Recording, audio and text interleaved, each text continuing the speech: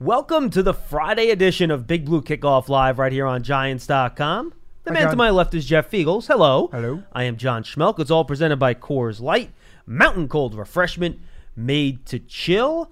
And wow, Joe Judge had his press conference on Thursday, and it was something. Jeff was one of the Giants alumni in attendance, along with Justin Tuck, Amani Toomer, Richie Soybert, and David Deal. I think that's everybody, right?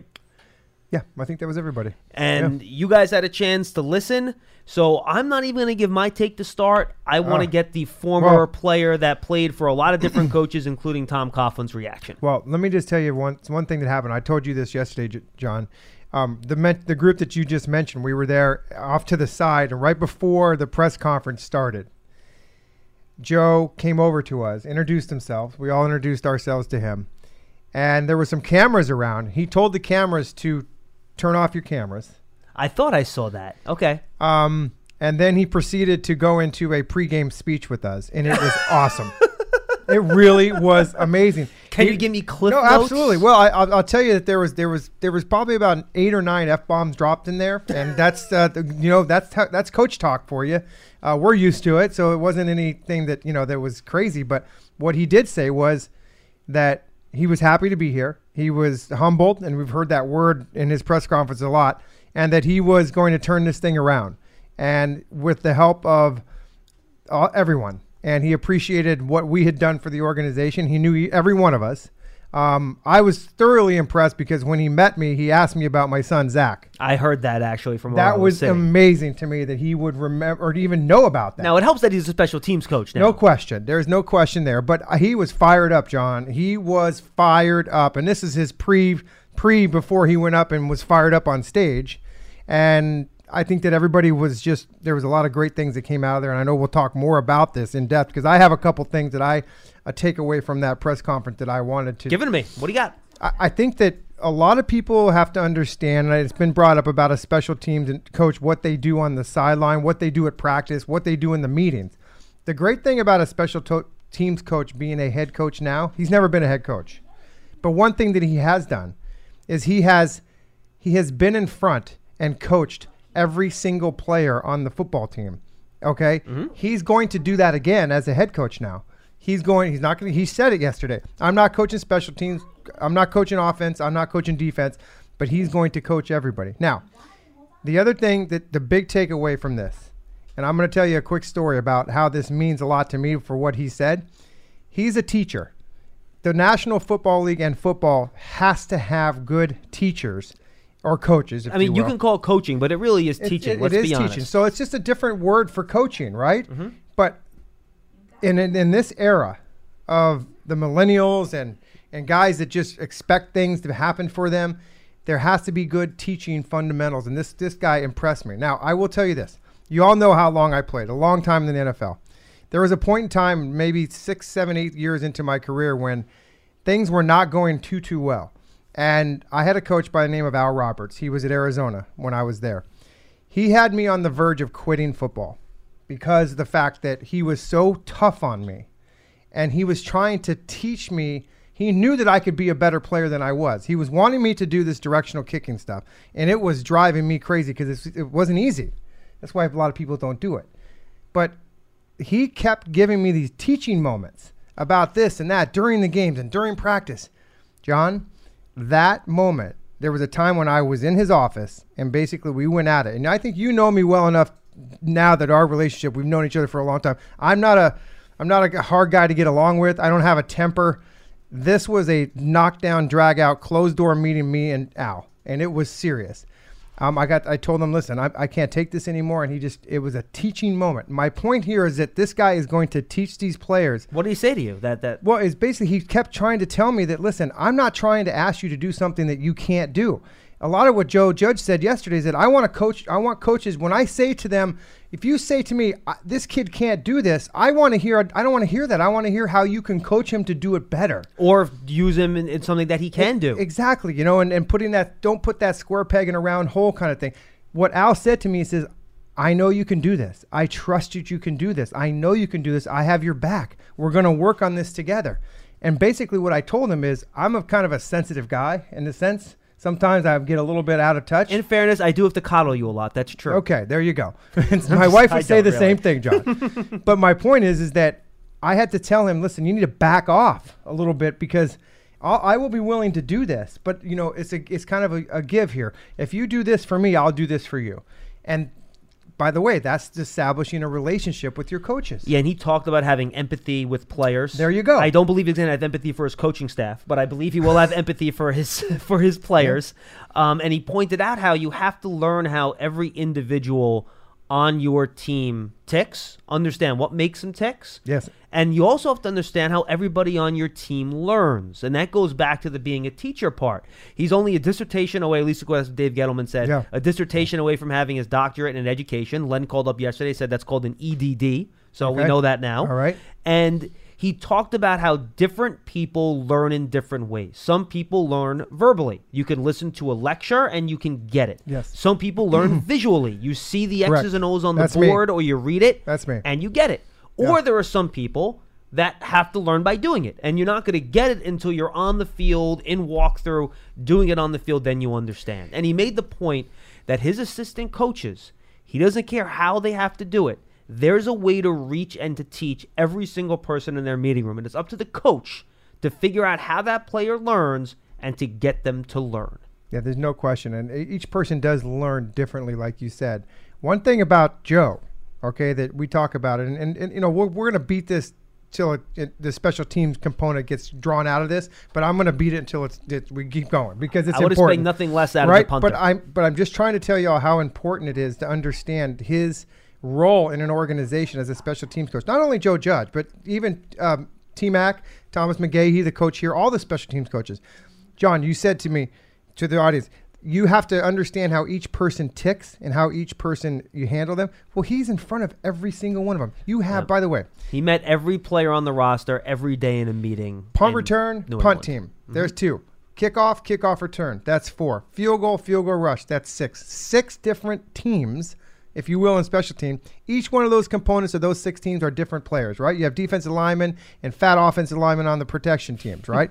You have linebackers and DBs and receivers on the kickoff team and the punt team. And the punt coverage team. And the punt coverage. So he has to learn each one of those guys and how they tick, because you want to know something. If you're a gunner and I'm yelling at you in a certain way, you're not going to get anything out of me if that's the way. I don't respond to yelling.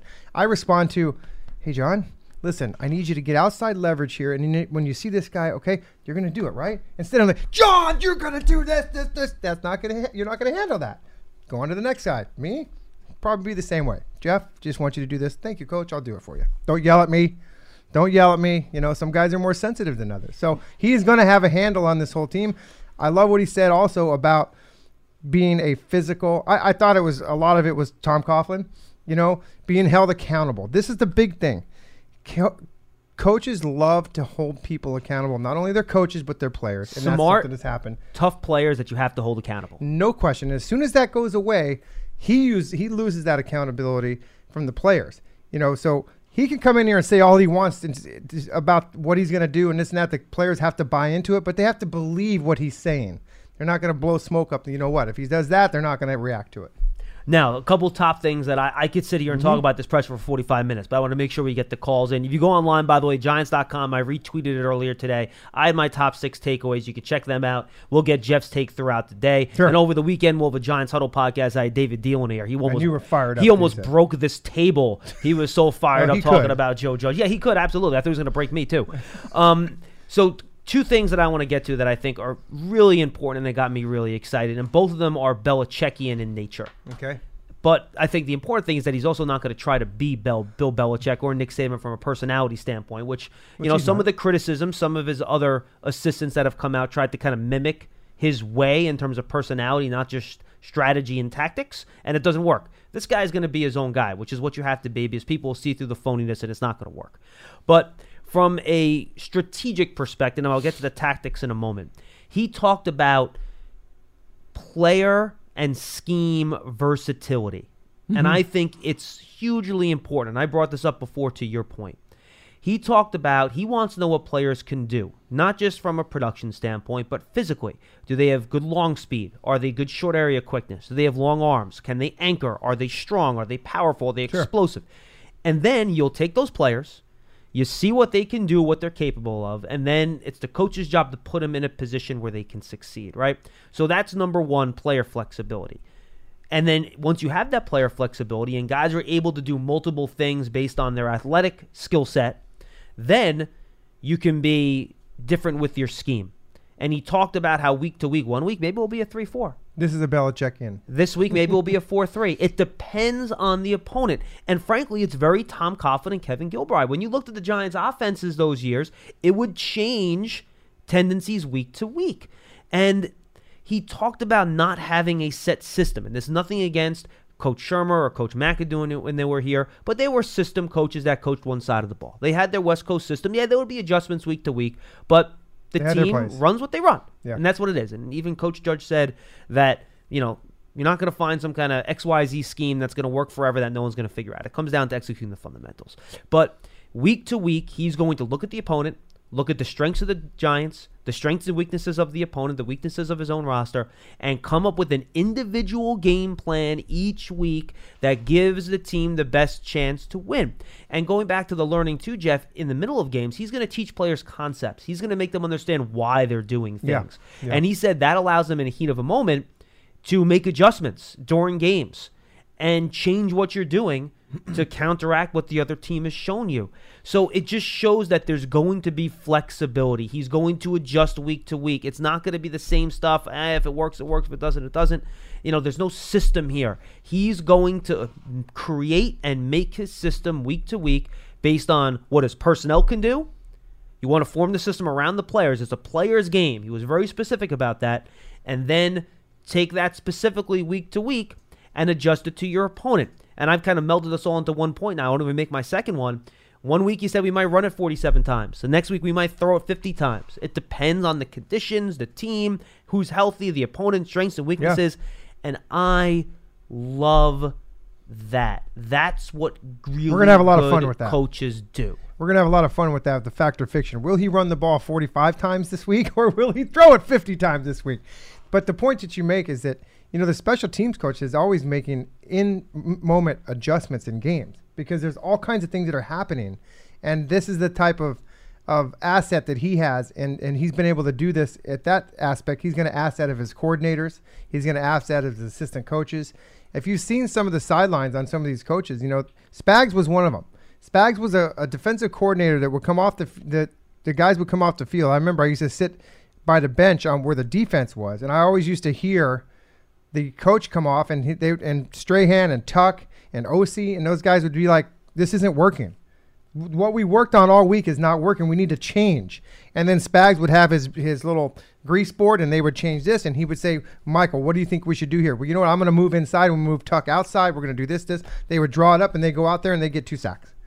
That's in-game adjustments. And since your players have been coached in different schemes and different techniques, and they're physically versatile, they have to can do things like that. So this will be my last point before we get to the calls. And, Jeff, you can make your final point, too, because I want to make sure we give you guys plenty of time to react, because I think Giant fans are pretty pumped up. Yeah. At 201-939-4513, we'll get to you guys. by the way. By the way, the phone banks are full, so if you hear a busy signal as we go through calls, keep trying to get in, and we'll make sure we get in as many calls as possible. If they're full and they keep getting more and more, we'll even go a little bit long if we have to.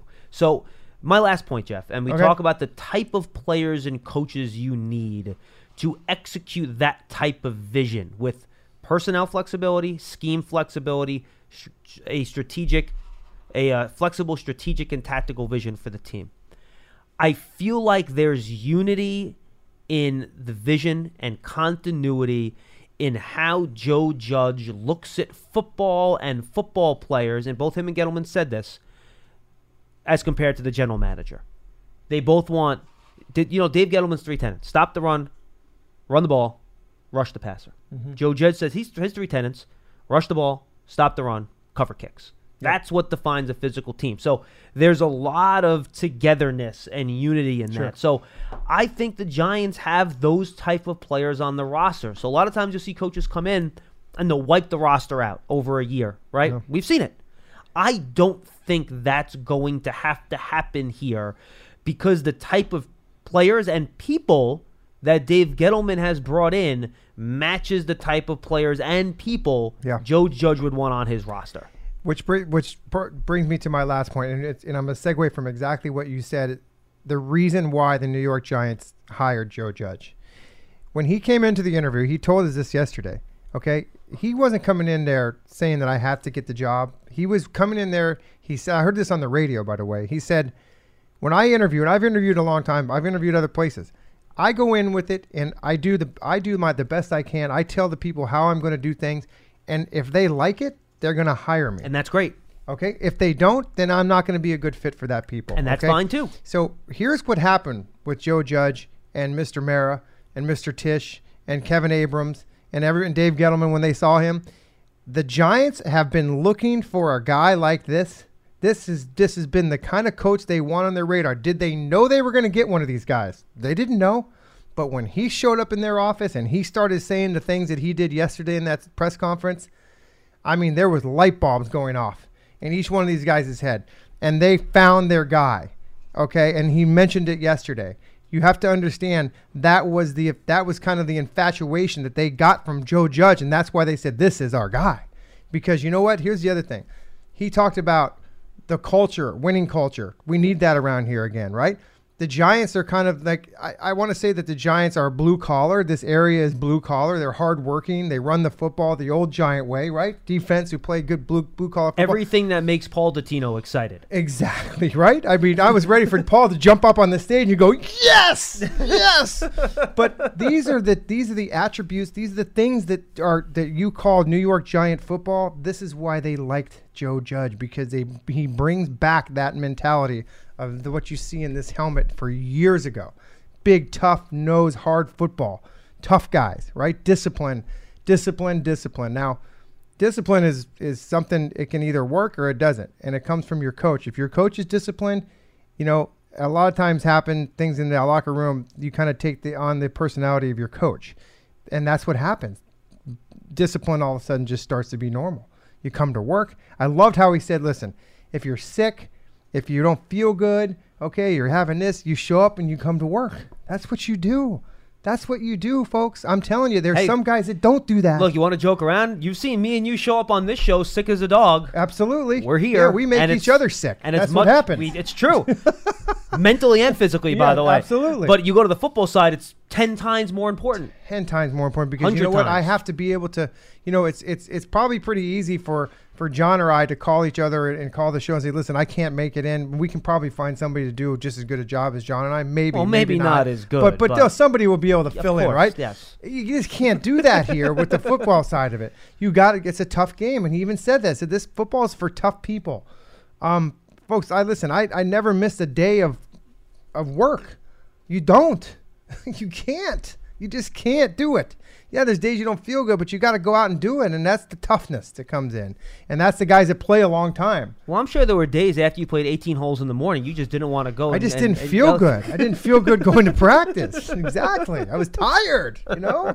I mean, wow, walking 18 holes, that's about 5 miles. You know, it's a lot of work. But my point is that these guys, you have to be tough to play this game. Mm-hmm. And he's going to bring that attitude with him. I feel like there's such a positive just vibe in this building after yesterday. And again, we're kind of, you know, we get a little ahead of ourselves here, but we're excited. Everybody's excited about this. I'm going to ask you one more question, because I can't speak to this as somebody that's never been in an NFL locker room or, you know, played the game. And, you know, you hear this and it sounds like a cliche and you roll your eyes. Oh, that's really easy to say. Yeah. How can a coach help convey to a team and make a team tougher and more physical? And how does that impact the game? Because it seems like that's something that's just inside of somebody. I have the perfect answer. I have the perfect answer for you. Here's the thing. You know, John, that every one of these guys on this football team are tough dudes, right? I mean, we've seen it.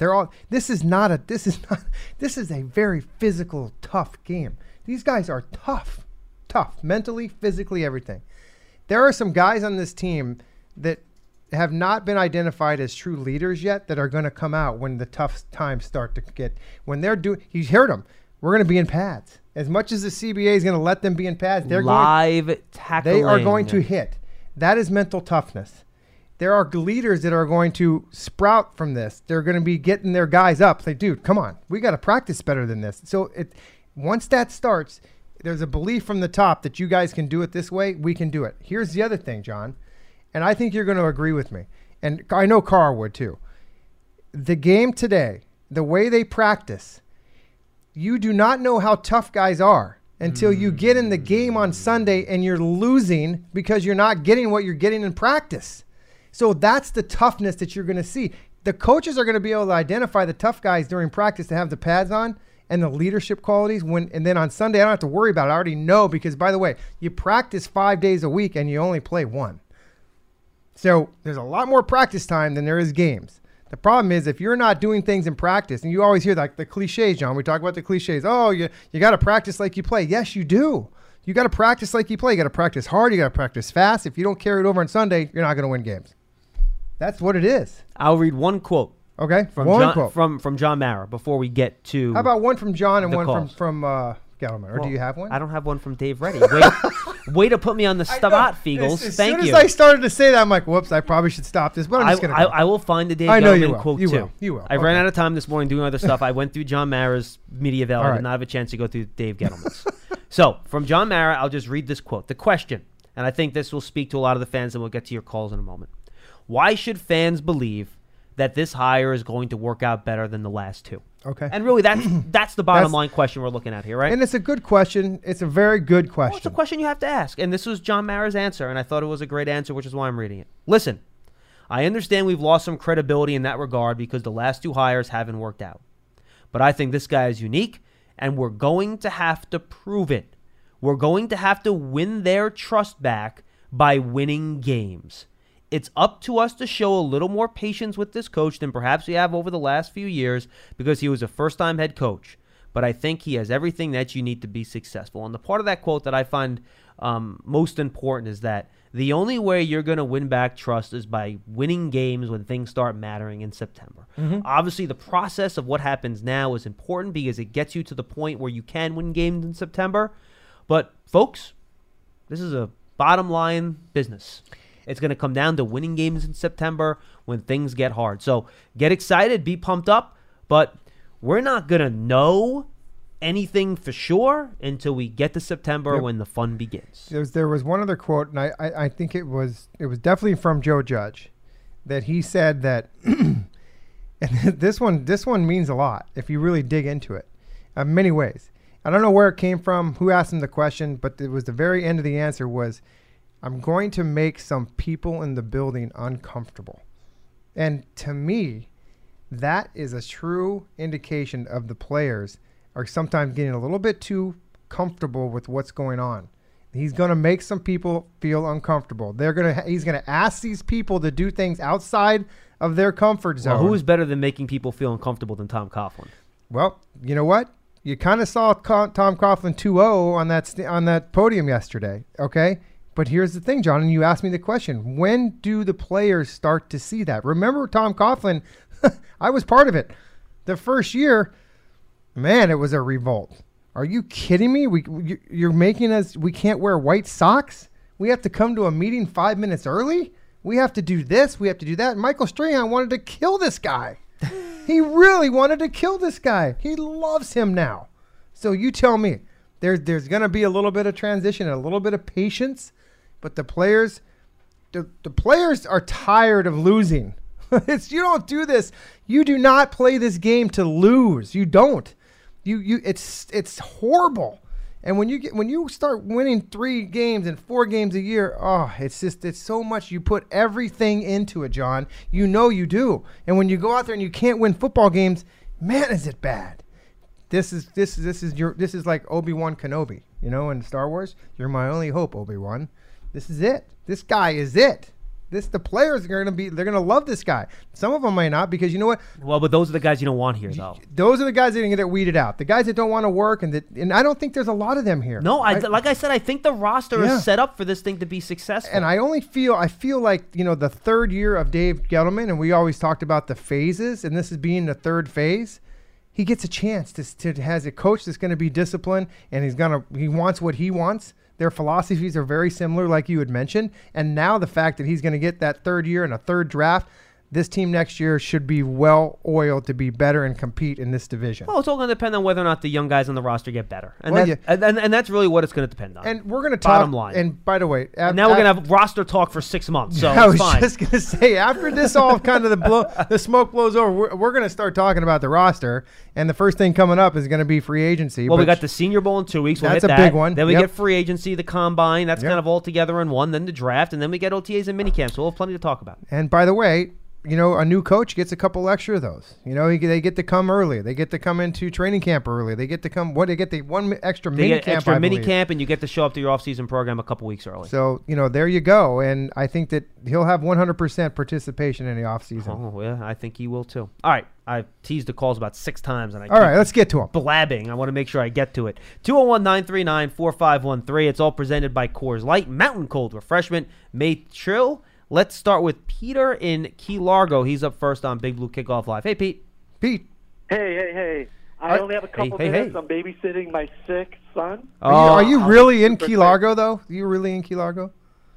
Yes, I am. God. It's pretty amazing. Oh, that's awesome. We Good hate for you. That's okay.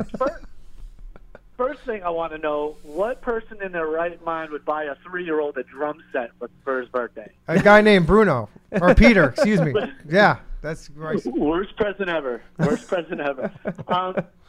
So 2 questions for you guys. First question, what do you guys feel, how likely would it be, being that the coaching staff is going to be up for grabs, that Coach Cutcliffe comes in as a offensive coordinator or a quarterback's coach for Daniel Jones? I'm not sure he wants to stop being a head coach at Duke, to be honest with you. I think he's pretty happy where he's at. Would he want to leave a head coaching And even at position his age, to I be a think- coordinator? yeah. Peter, I get where you're coming Yeah, from. I do too. understand it, but I don't think that's something Cutcliffe would want to do. Yeah, I agree.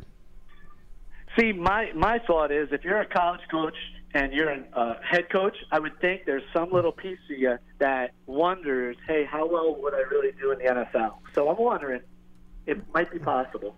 I'm hoping. Well, I also think, and I agree with you, I think there's always that thought in your mind as a coach because ultimately you want to. He's 65 years old. By Okay, the way. there you go. And at some point in time, you got to say, I'm 65 years old. I didn't thank you for that because I didn't know what I was going to say. But at 65, I'm probably pretty comfortable on the campus that I'm at in a program that I'm pretty good And at. you know what? As comfortable as he is with Daniel Jones, you feel like he's already had his time to He's done. teach Jones everything Yeah. he knows. So I want to get a new guy in there now to teach him other stuff to make him even better. Yeah, but it's a good No, thought. it's a good thought. What else, Peter? What's your number 2 for you? Last one, it's kind of a fun question for Jeff. Jeff, did you have, when you were playing, any crazy superstitions? Like how baseball Oh, yeah. players would touch Oh, yeah. the foul line? Absolutely. And did you – I'm sorry. Go ahead. And did I what? Oh, and I was just wondering if you maybe played with somebody that had some crazy superstitions right before a game or during the game. Oh, And I'll take it off. the Okay, air. and it's a Thank great you, Pete. it's a great question. I won't belabor the point here, but the fact is that most guys, football is you're very routine, right? So you get into a routine, and a lot of guys bring it from college. They start in college, and then when they get to the pros, they have to change it a little bit. But the one thing for me, and I did this for 2 reasons, and I don't know if it was my shoelaces. Okay, I wear a size 12. Oh, this seems like it's going to be really No, stupid. no, it's gonna be. You're not. It's not gonna make sense to you. But I wear a size 12. I wore a 10.5 kicking shoe because I wanted my shoe very tight. So what would happen is the shoelaces. I would have to tie them so tight that they would stretch so much that my shoe it wouldn't fit right. So I would change my shoelaces at each quarter. I had 2 pairs of shoes.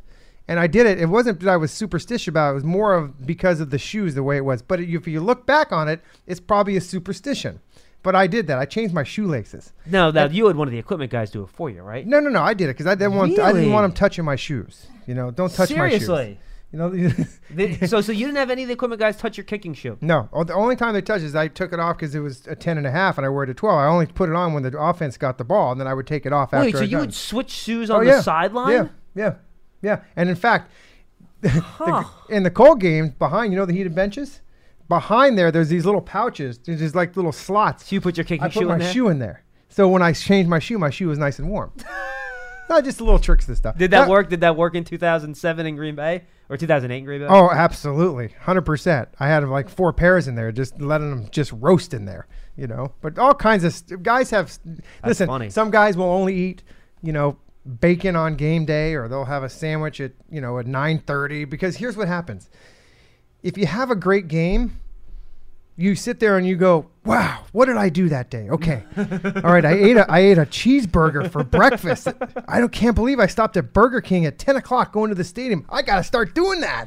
You know how people like, I know when we were going to the Super Bowl in 2007, I had my neighbors that they when we were going through the playoffs, we won the first playoff game against Tampa Bay.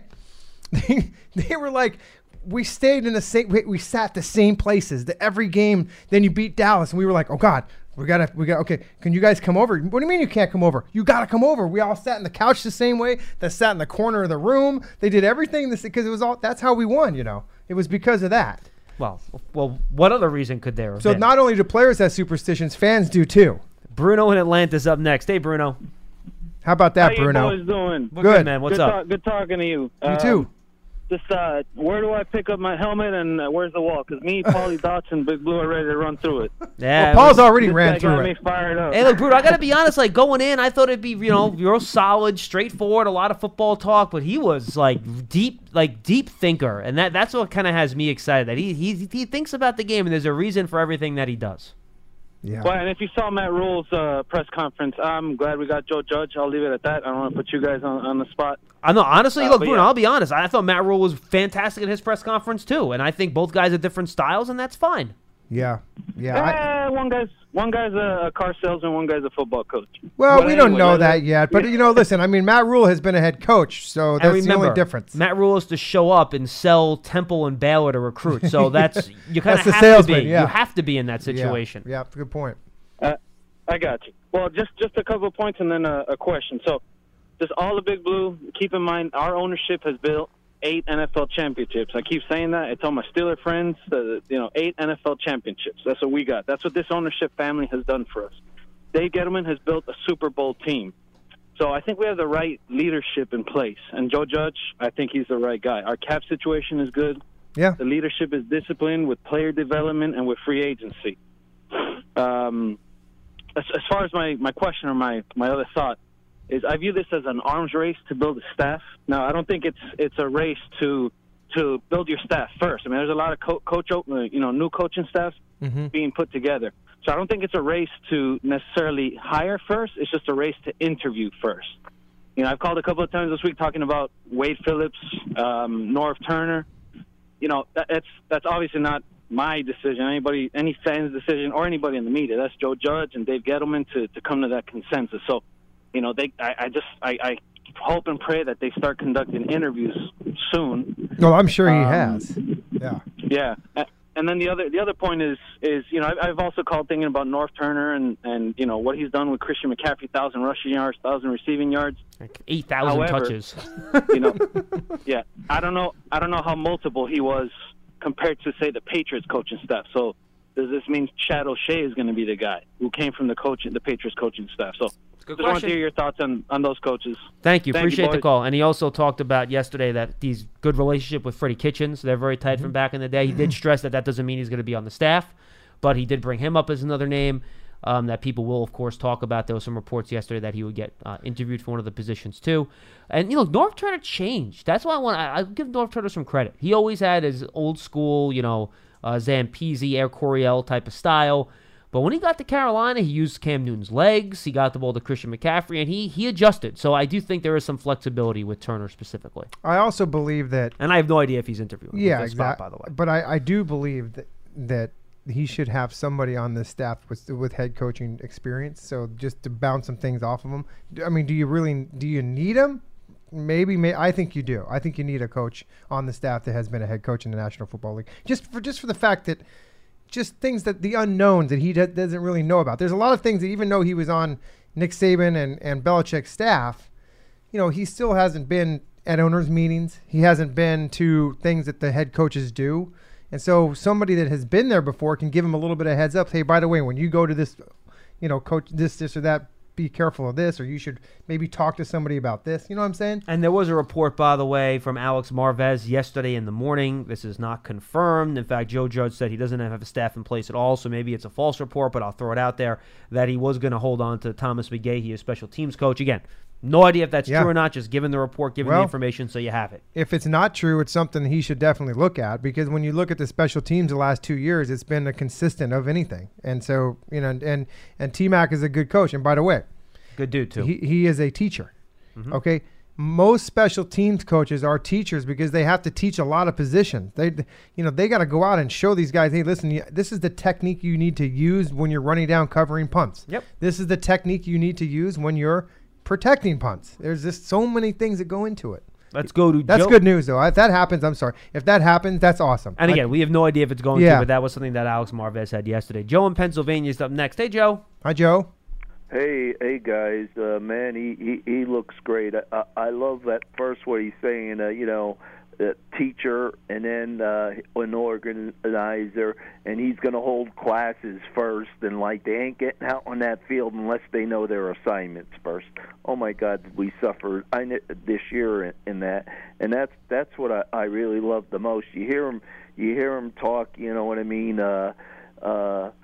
He's honest. You can just see that, and he humbles you. It just talking to all the reporters and everything like that.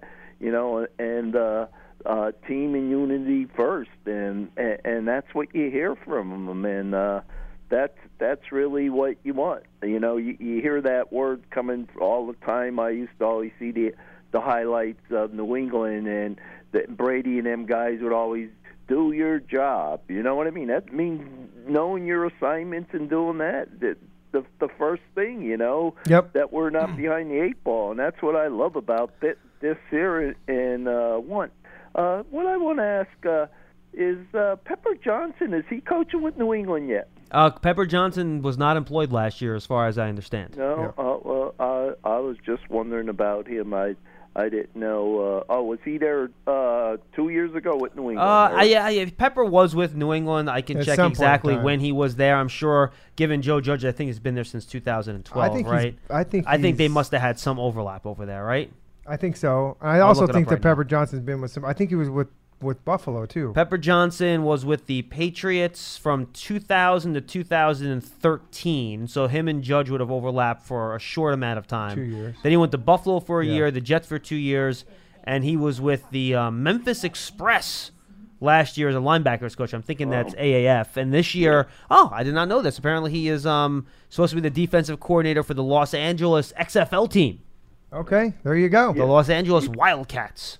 Yeah, but Name all the teams from the XFL. You'd be pretty good. Yeah, I but can't, so I'm not. For his age, man, does he seem mature and everything like that, man? And Yeah.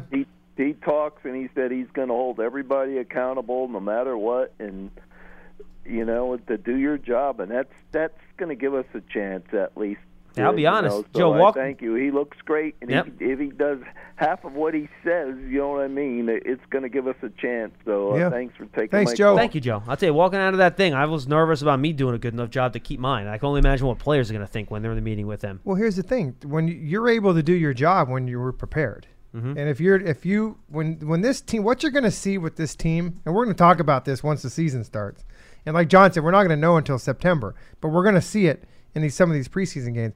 You are going to see a team that's prepared. You're going to see a team that's disciplined, and that's going to win you a couple games. This is the point he made. We cannot beat ourselves. That's and right. In the NFL, and Tom Coughlin just say this No all the question. time, Yeah. more games are lost than are won. So the first thing you got to do is not beat yourself. Just look at the Giants' turnovers this year. Yeah, you know what that's that it. is? Yep. That's beating yourself. Yep. Can't have it. And he mentioned the turnovers, and but the team will be prepared, and if you're prepared, then you can do your job. You can't do your job if you're not prepared, because then you're faking it, and then you're not doing it. You're not doing it right. I mean, trust me. There's guys that come into games that have laxed in their preparation during the week, and Tom Coughlin always used to say the key to success, preparation, is the key to success. He wrote a whole book about it. If you're prepared, you're going to be fine. The problem you have is you don't have guys that don't prepare, and then they try to wing it in the games. You can't wing it in the NFL. Maybe a quarterback can wing it, if you know, but you're not winging it to play. And if you're not prepared, that's what these young guys, they have to learn. The coaches will eat you alive if you're not prepared in this game. Big Blue Kickoff Live is brought to you by Coors Light, mountain cold refreshment made to chill. Mike in Montreal. We go over the border. What's up, Mike? Hi, Mike. Hey, nice to talk to you guys. I listen to your show all the time. Thank Really you. love it. Thank you for calling. Been a live and die Giant fan since late 50s, even over my Montreal Canadiens, Montreal Alouettes, and my New York Nice. Yankees. So I've seen Lombardi go, I've seen Landry go, Parcells, and then Belichick. So I just have a comment to make. I really like the hire of Joe Judge, and I'm hoping the day will come when Bob Kraft and all the Patriots look at him on our sideline and feel the same pain I did for all those years looking at Lombardi, Landry, and Belichick. Yeah. So Great line. I think it's great. I don't want to take up. I know you guys are busy, but Thank you. as I said, I love the Giants, and I'm hoping that'll somewhat turn around this year.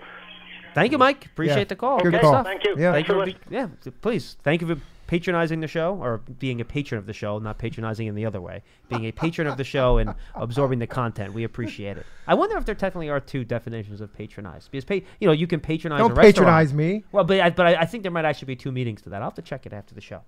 Well, thank you for calling in. How about Yes. Okay. Always that? keep That's it an easy one. keep it simple, stupid, That's right? That's Keep- it. I Don't wa- get yourself in trouble. I was- Just keep it real. I was about to make a transition that was going to be mean and rude, but I decided not to. Let's go to Jeff in Rhode Island. He's up next. Hey, Jeff. Hi, Jeff. Hey, good afternoon, fellas. How you doing today? Good. Great. What's up?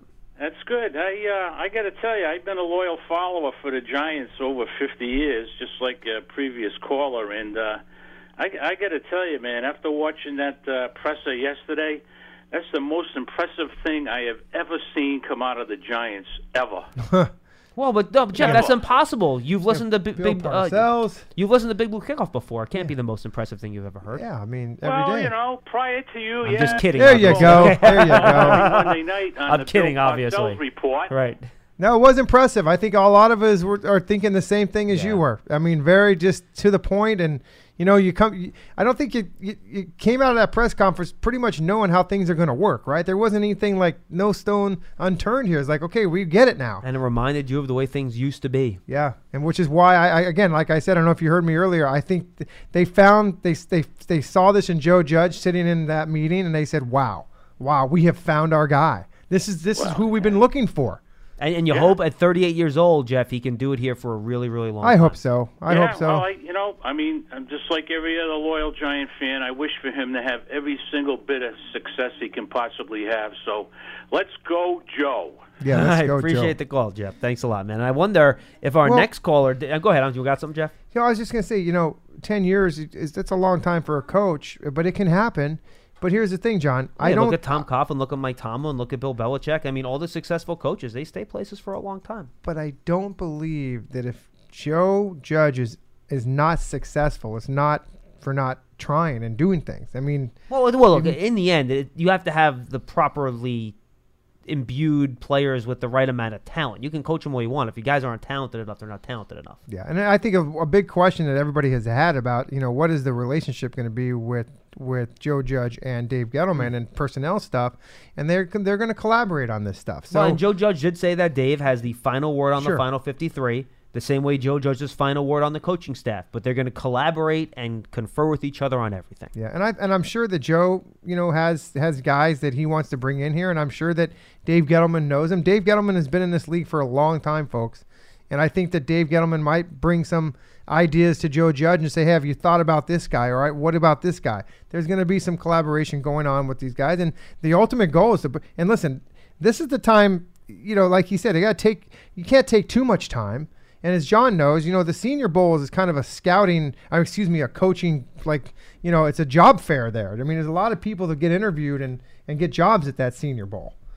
Maybe, Yeah, well, you hope you had some of the staff in place before that. some of it, I think maybe your coordinators, you're going to have to get those guys, but your assistant guys are I mean, you have about a week. People will be heading out to that Senior Bowl Yeah, on Martin Luther King yeah. Jr. Day, which is 10 days from now. So. And believe me, we've seen it before. Even when Shermer was here, he put his staff together, and there was some hires later on down the road. the offensive line coach was late. They were waiting on Kevin Stefanski, so Yep. that had to wait till the end with Mike Yeah. Shula. Yeah, so there's some guys, and that's just the way it is. So we'll see what happens, but it'll happen pretty quickly. And because listen, they got to get going. I mean, there's coaches in this building right now with a new head coach, and they're just sitting there waiting to get interviewed. They'll interview too. That's what I'm saying. They're waiting to get interviewed to see what their future is, and I'm sure that a lot of those guys are making phone calls to to other coaches and saying, listen, if I don't get hired here, do you need an ex-coach for this or what? So it's a good old boys network. It really is. These guys are, they bounce around, and that's just a profession. Yeah, but I feel like he has some specific characteristics that he's looking for in the coaches he's going to bring in. And you know what? He may not find that right away because some of the guys, Right. still might be in college or might be still playing in games going on in divisional playoff weekend. The other thing, real quickly, I like what he said, John, he says, I don't care what round you were drafted in, how old you are, you're going to compete. I'm putting the best players on the field. So I'm going to go out this weekend and see if I can start kicking. Because, listen, he said you don't want to do that. He said, I don't care how old you are. Hey. After he sees you kick, he might care how old you are. I wouldn't be able to kick one football, so I'm not going to try out. Oh, come on. If it was a life or death situation, I would do it. And the world was at stake, I would and do we it. needed you to put the ball And it would inside hurt. the 5-yard line out of bounds, you could do it. It would hurt. It would hurt tremendously. But you do it. I would do it. Of course I would. You might not be able to do anything for the next week. I But you'd may be not able be able to walk off to the sideline. That's okay. But just go down. They can bring, as long as you kick the ball out of bounds, you can collapse after the punt. It doesn't matter. Yeah, I'll do it. Okay, one time. You wouldn't even have to pay me. I just go do it. By the way, we have a couple of open lines if you want to squeeze in before we After say that. goodbye. Let's go to Len in Columbia, Maryland. Hey, Len, I'm surprised you didn't get in your car and start driving up here in the middle of that press conference. There you go. I was going to start out just listening to the callers and projecting to the rest of the fan base. How hungry is this fan base for wins? Oh, they're desperate, man. Oh my! So are we, by the way. And so are you. Listen, I don't want to wait 2 years for the playoffs. I want it next year. Chance. It's time to win, but it's great to hear the fans. Everybody's excited. It's great, and with good reason. Show up on time. Mm-hmm. Do your job. Easy. Don't embarrass the organization. Yep. You can last a long time in the world of work if you can do all three of those things. And Glenn, he made the point too that he said all these great lessons he learned from Nick Saban and Bill Belichick, but they just exemplified the real basic stuff that you learn in kindergarten: respect others, be on time, work hard, and be a good person. It's not that hard. And he spoke to. Remember, and I don't think it was a throwaway line. He's not going to set the clocks back like Tom did, but he spoke to starting on time, didn't he? Did I hear that? Yeah, Len, he said starting on time. Yeah, he said starting on time. He said be dressed properly in the right attire, stretch to avoid soft tissue injuries. That is Tom Coughlin to a T. Nobody knew about soft tissue injuries until Tom Coughlin was here, right? Nobody knew that existed. Right. Well, when it's time to start practice, you start practice. Yep. That's the. That's the deal. These guys will learn it. Of course, a lot of other coaches have that same mantra, but that's okay. It was great to hear it out loud and with the forcefulness of his voice. Obviously, it's got a lot of Giants fans. Hey, listen, the caller that called earlier in the show and talked about the 8 World Championships, and that really is exemplary. It's great. But let's keep this in mind, too. The Giants have been in 15 World Championship games. There's no team that can match that. Yeah, now, we lost a few, but listen, we were there. 15 times. We're only 95 years old. So, hey, the past has been good. It's been a great record. And, it's just maybe I wanted to hear him say this, but here's one of the things I heard him say, and these are my own words. It's not the coach's words, but I think he meant this. And, and Jeff talked about this earlier. There was a question about how many games are we going to win, and of course he wouldn't speak the number of wins or anything, which is right. Yeah. But he did say, he started to talk about preparedness, and that's the one thing I heard, Jeff. This team's going to be prepared. Yeah. They're going to play with conviction. They're going to play with confidence. They're going to play physical, and we're going to win football games. Mm-hmm. You're going to win a couple games being prepared better than the other team. That's a couple. That's maybe 1 or 1.5 games a year. It is. There you go. Great day to be a Giants fan. Yeah, Thanks I think for it is. taking my call. Have a good weekend, Len. Great day to host the show on Giants.com, too. 201-939-4513. Neil in Dutchess County is up next. Hey, Neil. Wow, Neil. Hello, gentlemen. Hey, how are you? We're great. Before I get to my couple of points, thank you in advance, Jeff, for stepping up to save the world in Schmelt's scenario. I appreciate it. Thank you. I like I appreciate that. I like the hire. Mm-hmm. I didn't see one iota of a hint of a sense of humor. I think if he can just put, I don't want him to be a clown, but, you know, if things don't go great right from the start and it gets combative with the media, that's my only concern. I can see that. Very rigid. Well, Jeff, did he have any throwaway joke lines when he kind of talked to the former players before the presser started? I think he's. I mean, listen, you know, a lot of these coaches have to put on their coach's, you know, jacket when they get up on the stage and do what they do. Behind the scenes, he seems like, I think he's going to be fine. But you know what? You're right. If things start to go bad, you don't want to have the guy get up there and I don't think you're going to see that, because you know what? He's going to hold himself accountable. Right. He's going to be the guy that's going to say, you know what, I screwed up, or I did this, or I did that. I don't think that you're going to have a problem with that. I don't think you will. And I think that by doing that, I think the media will respect him more. Once you start saying things like, you know, we're this or we're that, or see the word or we, or if there's no I's used in this thing, the media is going to eat you up alive, because you're not being held accountable for your team. Once you're held accountable for your team, you're going to be okay through the media. They can ask you questions because they're going to get an honest answer from you. Well, Neil, I can give you one little piece of behind-the-scenes stuff, and I don't think he would mind me sharing this. He did the Joe and Evan show on WFAN yesterday. And that's what I listened to. And he did it from my radio setup in my room. Okay. So I was in there with him for 20 minutes as he did the interview. And afterwards, as he's putting his, you know, he loosened his tie because he's just radio. He's, you know, putting his suit jacket back on, and we're chatting. And he has 4 kids. I have a 2.5-year-old at home. And we kind of had some throwaway. We were laughing back and forth about how much harder it is to actually be home and take care of the kids than it is to do 18-hour days at the office, which is absolutely true. Yeah. So just from that one interaction, which was very brief, Neil, I did sense a bit of a sense of humor. So take that for whatever you want. Well, one other point. Do you realize the kindergarten job lasted 3 days? The man's not stupid. And by the way, he said it was the toughest 3 days of his life. No, seriously, he said he was never more tired than he was after those days. You know, he got the heck out of there. And any word or thoughts on Brett Bielema coming in as an assistant? We have heard nothing other than the reports and things that we read in the paper, just like you, Neil. Neil, I'm sorry. What was the name? The guy from Brett Bielema. He's the Wisconsin coach. Great line. Then he went to the SEC in Arkansas, and it was, you know, it was mediocre, you know, but that's the SEC, Arkansas, tough competition. But I'm pretty sure they have a connection somewhere.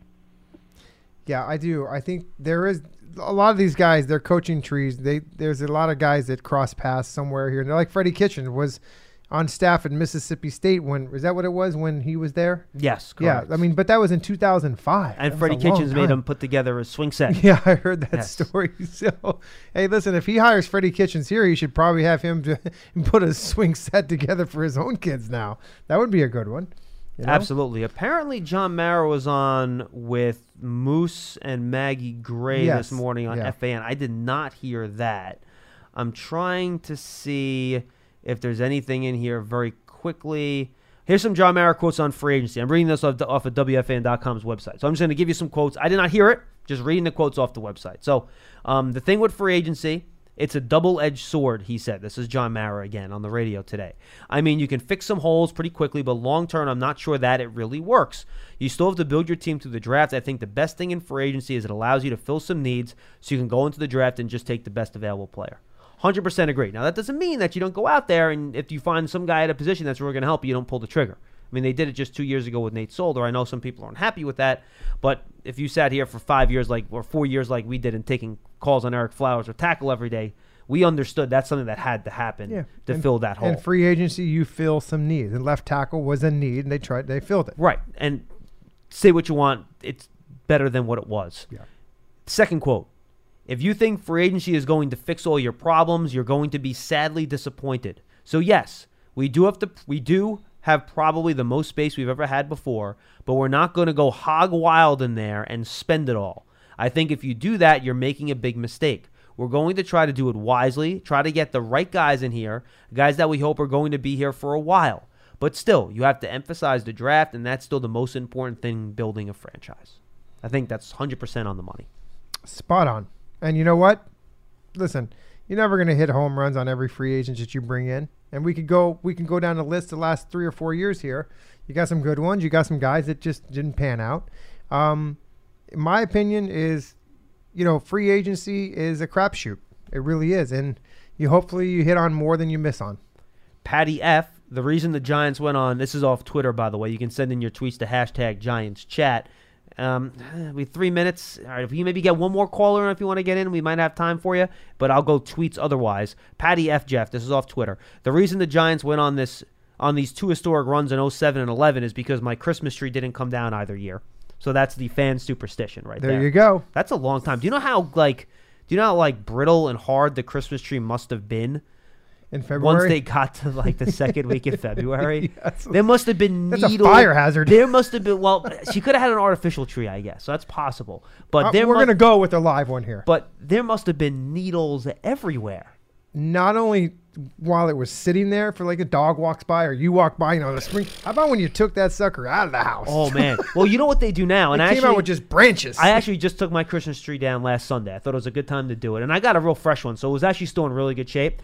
They have these things now they sell with the trees. Oh, that's right. The bags. You put the bag under the tree and then it rolls up. That is one of the best inventions ever. It's tremendous. Yeah. Anyway, I just think because they are messy. If you go to February, and God bless her for holding on to the superstition all the way to February, but man, you probably are still seeing pine needles from 2011. And if you have wooden floors that gets in between the boards and everything, it's a big problem. Exactly. Richard at Trickster1906 on Twitter, #GiantsChat. High-risk strategy, taking a first-time head coach in a division of experienced head coaches and tough opponents, but talks a great game. Now it needs to translate to results. Very excited. Like the move. Go Big Blue. Okay. Yeah. Well, nothing. Listen. Yeah. It's a risk. Just like even a head coach with experience. Dallas will still be a risk. Every head coach hire is a risk. Yeah. So, I mean, listen, I think I agree with the risk part of it, but the one thing, the upside of it is he's young. And I think that this is what the coach they wanted, a young guy that can really kind of relate to some of the younger guys. Listen, guys, there are guys in the locker room, not many anymore because Eli's gone, but there's guys in the locker room that are only 10 years younger than Joe Judge. Mm-hmm. Right? I mean, think about that. That means a lot. It's funny because when he introduced himself to me yesterday, you know what he said to me? He asked me about my son, which I told you was pretty cool. The other part about it, by the way, your son will be kicking for Rutgers this year. Is that correct? He's going to be. Yeah, he's going to be competing next year. Great. Yeah. He's got 2 years of eligibility. He came from Miami. He switched there, but just the fact that he knew about him, I have no idea how. Has he met Schiano yet? Yeah. Good. Intense. He said, Dad, he's intense. Yeah. The other thing that Joe Judge said to me, you're going to get a kick out of this. He says, yeah, I remember when you were with the Eagles. Now, I said after I left Eagles. So after I left there, I got to the thinking to myself, okay, I played for the Eagles in 1990 to 93. Boy, he's 38 years old. Yeah. So he was 11, 12 years old. You want to laugh? Do you know why he knows you kicked for the Eagles? Because you're going to laugh. With Eagles. No, not because of that. I guarantee you he played Tecmo Super Bowl. And on exactly Tecmo right. Super Bowl, there it is. You were on the Philadelphia Eagles. And I was actually. Because look, this guy was born 3 months after me. And this is another scary thing, by the way. Okay, so I'm used to players being younger than me. I've gotten used to that. Yeah. Now the coach is 3 months younger than me. Okay. I'm officially an old fart. Yeah, welcome to our world. And by the way, John. he has 4 kids. I'm only working on my first, so God bless him. But he got started early, boy. I promise you, he played Tecmo Super Bowl, and he played because Randall Cunningham was unstoppable in that game. He was QB Eagles because they didn't have the rights to use his name. He was QB Eagles. I had 14-second hang and he was a that. monster. And you were the kicker on the Eagles, and I bet you. And remember, he grew up in Philadelphia. Yeah, that's right. So he was an Eagles fan too. So that's another thing that links you to him. Another story he told. This was afterwards, not at the press conference. And we have 2 more calls. We're going to go late. Sorry, Nicole. It's just going to happen. You got nowhere to go. So Ricky in Portland will be first, and then we'll have Crazy Man on last to close off the show. And he said his older brother was a contrarian. I think he said older brother. He said his older brother used to run around the neighborhood wearing an LT jersey for years. I heard that. Yeah. How about that? And he terrorized him when the Giants won the Super Bowl in 2011. Well, he also said that. I believe he also said when the Eagles beat the Patriots, he was running around Broad Street like a lunatic wearing an Eagles jersey. So. And that was when Joe Judge was coaching the Eagles. So he just said he liked to be a contrarian and give everybody a hard time.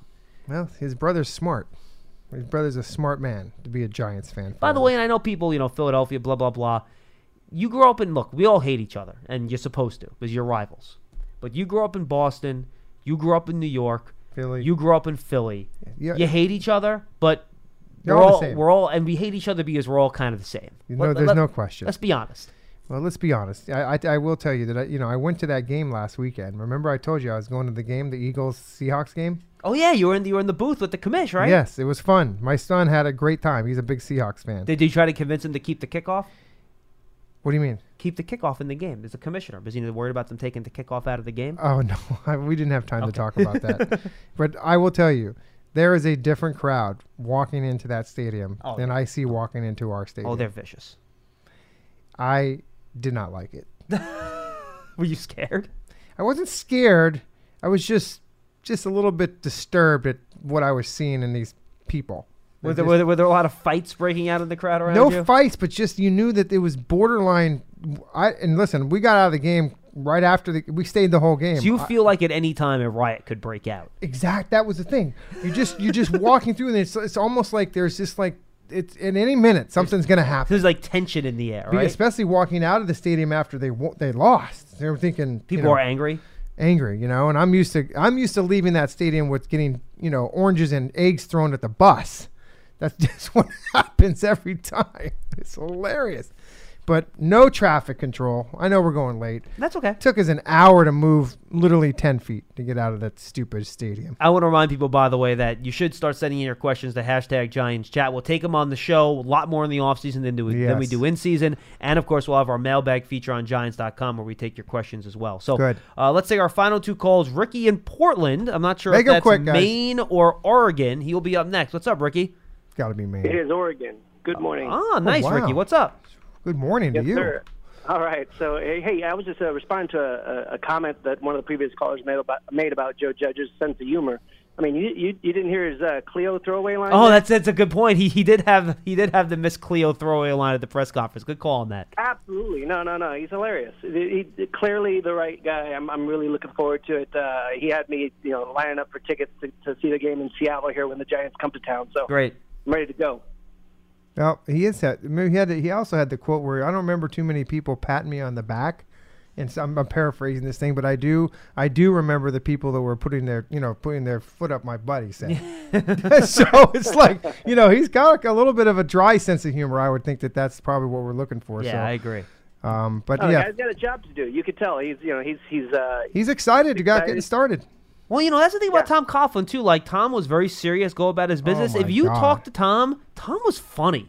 No Tom question. would make you laugh. Coach Coughlin, he would make you laugh. Yeah, but I'll tell you what, Tom Coughlin was the same way Joe Judge is. Once you entered the building, you're all work here, it's man. It's business, yeah. It's all business, and when you leave at 4 o'clock or whatever it is, then you do your own stuff. And he pointed out that a lot of teams are about entertainment and selling and sales, and that's part of it. He knows that, and hopefully that he understands it because we're going to ask him to do stuff, and hopefully he's cooperative with that sort of stuff. Seemed like he was. No, I think he's a young guy. He'll get it. I think he'll be fine. And but he said this organization is about football. It's a football team. Right. It's not a business. This is about he likes that football, and he was all about that. Yeah. Well, we haven't had much to laugh about right now, as Giant fans. So yeah, people are laughing at us. He's approaching it the right way. That's absolutely, exactly right. Ricky. Good stuff, man. Thanks for the call and thanks for being a fan out there in Portland. We appreciate it. Now we're gonna go to the inferior Portland up in Maine, which apparently houses a very, very crowded insane asylum, a much for one pan to fit and be the only patient, and that's Charlie up in Portland, Maine. Hi, Charlie. Hey, this is the only Portland. Portland, Oregon was named after Portland, Maine. Is that true? There you go. Is that actually true, or are you making that up? No, it's true. It's actually true. Now, is Portland, Maine named after a town in England or something like that too, or no? No. It used to be Falmouth, and then when the Indians burnt it down, they changed the name to Portland because it was an incredible port. That makes where sense. all the shipping came in and all that kind of stuff. It's good to know that people back then were very creative in how they named their towns. Portland. Hey, look, I think Joey Special is going to bring in the kitchen sink. What do you think? Now, by the way, we also had a tweet, Charlie, from A.J. Marshall asking about Freddie Kitchens. I know that report was out there, and I just want to reiterate that Joe Judge says they're friends, no guarantee he'll bring him in, and if they do, will it be for OC, for a position coach? Who knows? Yeah, I know. I was just throwing that out there. Hey, look, I love You're not what he funny, had by to the say. I love that he said his coaches are not going to be presenters. They're actually going to be teachers. That's a great line. And also that he's going to use the players' strengths instead of their weakness. So maybe Ingram will actually be a wide receiver instead of a tight end who can't block. We'll hope for that. And he also said everyone has to earn their spot, and that includes Mr. Fumbles. So I think he's going to bring in some competition for Mr. Fumbles, because remember, he's not tied to this guy, and if he continues to fumble, he's going to be fumbling on the bench. Well, Charlie, And I will think say that's this. Great. I will say this. I don't think he's going to tolerate a lot of turnovers. I do think Yeah, that's true. Yeah. Because that's not fundamentally sound. That's not fundamentally And that's sound. beating yourself, which is what you can't do. I love how you put Mr. in front of the people you don't like. Remember Mr. Illness? Yeah. Now Mr. Fumbles? Who else we got here? Okay? Yeah. Yeah, I Hey, like so that. He's not going to be the golden child, which is great. No, I love the hire. I hope his talk, what he talks, he walks, and I hope he does treat the players as people. And like he said, to teach them how they learn. He seems like he has a lot of respect for the players, and I hope that is true, because he'll get the best out of them if he does. So I like him. I like the hire, and I just hope Gettleman doesn't get in the way. So that's how I'll leave it. So thanks, guys. Thank you, Charlie. Appreciate the Have a good call. weekend. Always leaving on a positive note there. Trying to pour cold water on everything. He does. Yeah, well, it's Maine. There's cold water up there. That's why he does it. Yeah, it's probably pretty cold up there right now. All right, Jeff, final thoughts before you say goodbye. Anything else you want to get in? Just an exciting week. I mean, a lot of things happening. We didn't even get a chance to talk about the football this weekend. Nah, we're already late, so what the hell? Real quick, Jeff, give me your picks this weekend, real fast. I like the 49ers. Okay. I like Green Bay. Okay, so at the two home. favorites, real boring. Okay. And then I like the Ravens. I agree. And the other one is the Chiefs Texans. I gotta go Chiefs. They're playing at home. All right, so you're going 4 favorites. Let me ask you. Let me put it this way. I'll If make it a there's little one more upset, interesting. you asking me? Which underdog or Seattle. road team? See, I think the Vikings have the best chance of the underdogs. I agree with you. I think it's one of the two NFC teams. I don't think the Texans have much of a chance at all. I think that the Chiefs are going to score a billion points on them, and I think the Titans will give the Ravens a game. But I think the Ravens are just too good off the bye. But in the NFC. Well, let me put it this way. Let me ask you first. Okay. Why do you think the Seahawks have the best chance at the upset? I just feel like former Seahawk Jeff Eagles, by the way. Well, I feel like they can they can win anywhere. I think Russell Wilson is he can do things like he is ridiculous. No, I have no argument. So Russell Wilson's I feel phenomenal. like if they get into a good game, I think he's the X factor. Now you have Aaron Rodgers too, but I just feel like listen, both the teams can run the ball. Not the Seahawks can't run it as well. Well, they have all the injuries. Yeah, too. but no I Rashad mean, Penny, no Chris Carson. But listen, I think on your call with the thing about the 49ers is I feel like you need good defenses in the playoffs, and I think the 49ers have a good defense. Tell you though, their defense kind of fell apart at the end of the season. But I feel like Kirk Cousins cannot continue to do what he did last week. That's the only thing, and I hate to say that. And by the way, that's the knock on him. You know that. And they have a lot of injuries at cornerback too. Now Adam Thielen is supposed to be playing, which will help them. If he doesn't play, then that's going to be a whatever. By the way, what a throw from Cousins to Thielen at the end of that game last week. By the way, wow. See, I saw it. I didn't see it live because we were actually going into the game the other day. So I didn't get to see it, but I did see it on replay. There was no push off. Oh, the tight end? Yeah. Oh, that was clearly pass interference. You think so? Now, I don't think they should have overturned it on review because they haven't done that all year. Feel like just let but them. Watching it live, if you want to swallow your whistle at the end of the game, I get it. But by the rule book, that is offensive pass interference. And by the rule book, you create space with a fully extended arm. That's offensive pass interference. No, they're not going to call it. No, I agree. I'm not surprised they didn't call it, but technically, that's offensive pass interference. Did you hear the story about that reporter that stole his gloves and put them on eBay? Well, see, here's the thing. What happened there? It does now. He clarified that it was no one he knew. That was a local So it reporter, may a not national have- reporter. So my guess is that somebody that got a pass somehow got into the locker room, posed as a member of the media, and did it. Because guys, for the folks that don't know the story, or maybe he thought there was a media person. It was just somebody in there. Correct. That's my bet. That probably would be for the more folks that likely. don't know the story. Kyle Rudolph put up on Twitter that somebody had sold his gloves on eBay, and a fan showed it to Kyle Rudolph on Twitter, and he retweeted the tweet, and he said, yeah, somebody approached me in the locker room, and he called it a member of the media, because that's what I think he's assuming that's who's in there. And they said they asked for the gloves so they could sell them for charity. Yeah. And Kyle Rudolph said, this is apparently a really good guy from everything I've heard. Yes. I'll even sign them for you. Yeah. So he signed the gloves, and they wind up on eBay. And he said it was very disappointing. But he pointed out that it was no one in the local media that he knew and no one in the national media that he knew. So my guess was that somebody that probably should not have been in there but managed to either get a pass and sneak in there or whatever. Yep, it happens. But that's really not. Well, you've seen it. Not a cool when you thing. do the locker room interviews after the games, you see how many people are in there. And look at the time when Tom Brady's jersey got stolen. It happens, right? Yeah. Well, and they figured out that guy had done it a bunch of times before too. It was like a whole ring. I guess the good thing about this story was I guess they raised $10,000 because somebody said, "Hey, listen, I didn't realize that." Yeah, the guy that and this is the other part of the stole story. them. The guy that bought him saw the tweet and said, "No, I'll donate him to whatever charity you want." And then you're right. And they ended up raising $10,000 for it, Which is great. So, a bad into a good, which is a good thing. And in the end, good people end up making something that turned into bad. That's right. Something that's anyway. good. And then, of course, listen, we got great football this weekend, but don't forget Monday night now. We got Clemson and we got LSU game for the national championship. That's going to be a heck of a football game. And keep an eye on that Clemson middle linebacker. That could be somebody we're talking about a lot in the next 3 months leading up to the draft. His name's Isaiah Simmons. Keep an eye on him. Good. All I want from the draft this year is guys' names that I can pronounce. Well, Isaiah Simmons is good. No, exactly. Draft him. So basically, as long as the Giants don't draft Tua, you're happy. I'm just going to call him Tua. I will not even go to the other one. I'm laughing at myself with this because I butcher names. There aren't that many tough names at the top of the first round. Okay, now, good. once you get the later rounds... Oh, yeah. Then we're going to get into those. That's okay. All bets are off. Of course... Yeah, I'm going to brush up on my skills this year. You'll see. Which is, of course, what we'll do on Big Blue Kickoff Live. As we continue to talk about Joe Judge, we'll talk about his staff as that develops. Then we'll get into the draft, free agency. I will be at the Senior Bowl the week of January 20th. I will have live hits each day with Big Blue Kickoff Live on Tuesday, Wednesday, and Thursday to talk about what happened at practice. So make sure you stay tuned to that. And that's about it, folks. So stay tuned. Over the weekend, we'll have more content coming your way on Joe Judge. Check out the Giants Huddle podcast. The one with Sean O'Hara is up right now. We kind of previewed Joe Judge. We did the interview right when the announcement got made, so it's pre-press conference. I did one with David Deal today talking about the press conference. That'll go up. Of course, you have Giants Rewind with Carl Banks. We have not done a podcast with him since the hire. We will once we get a staff in place.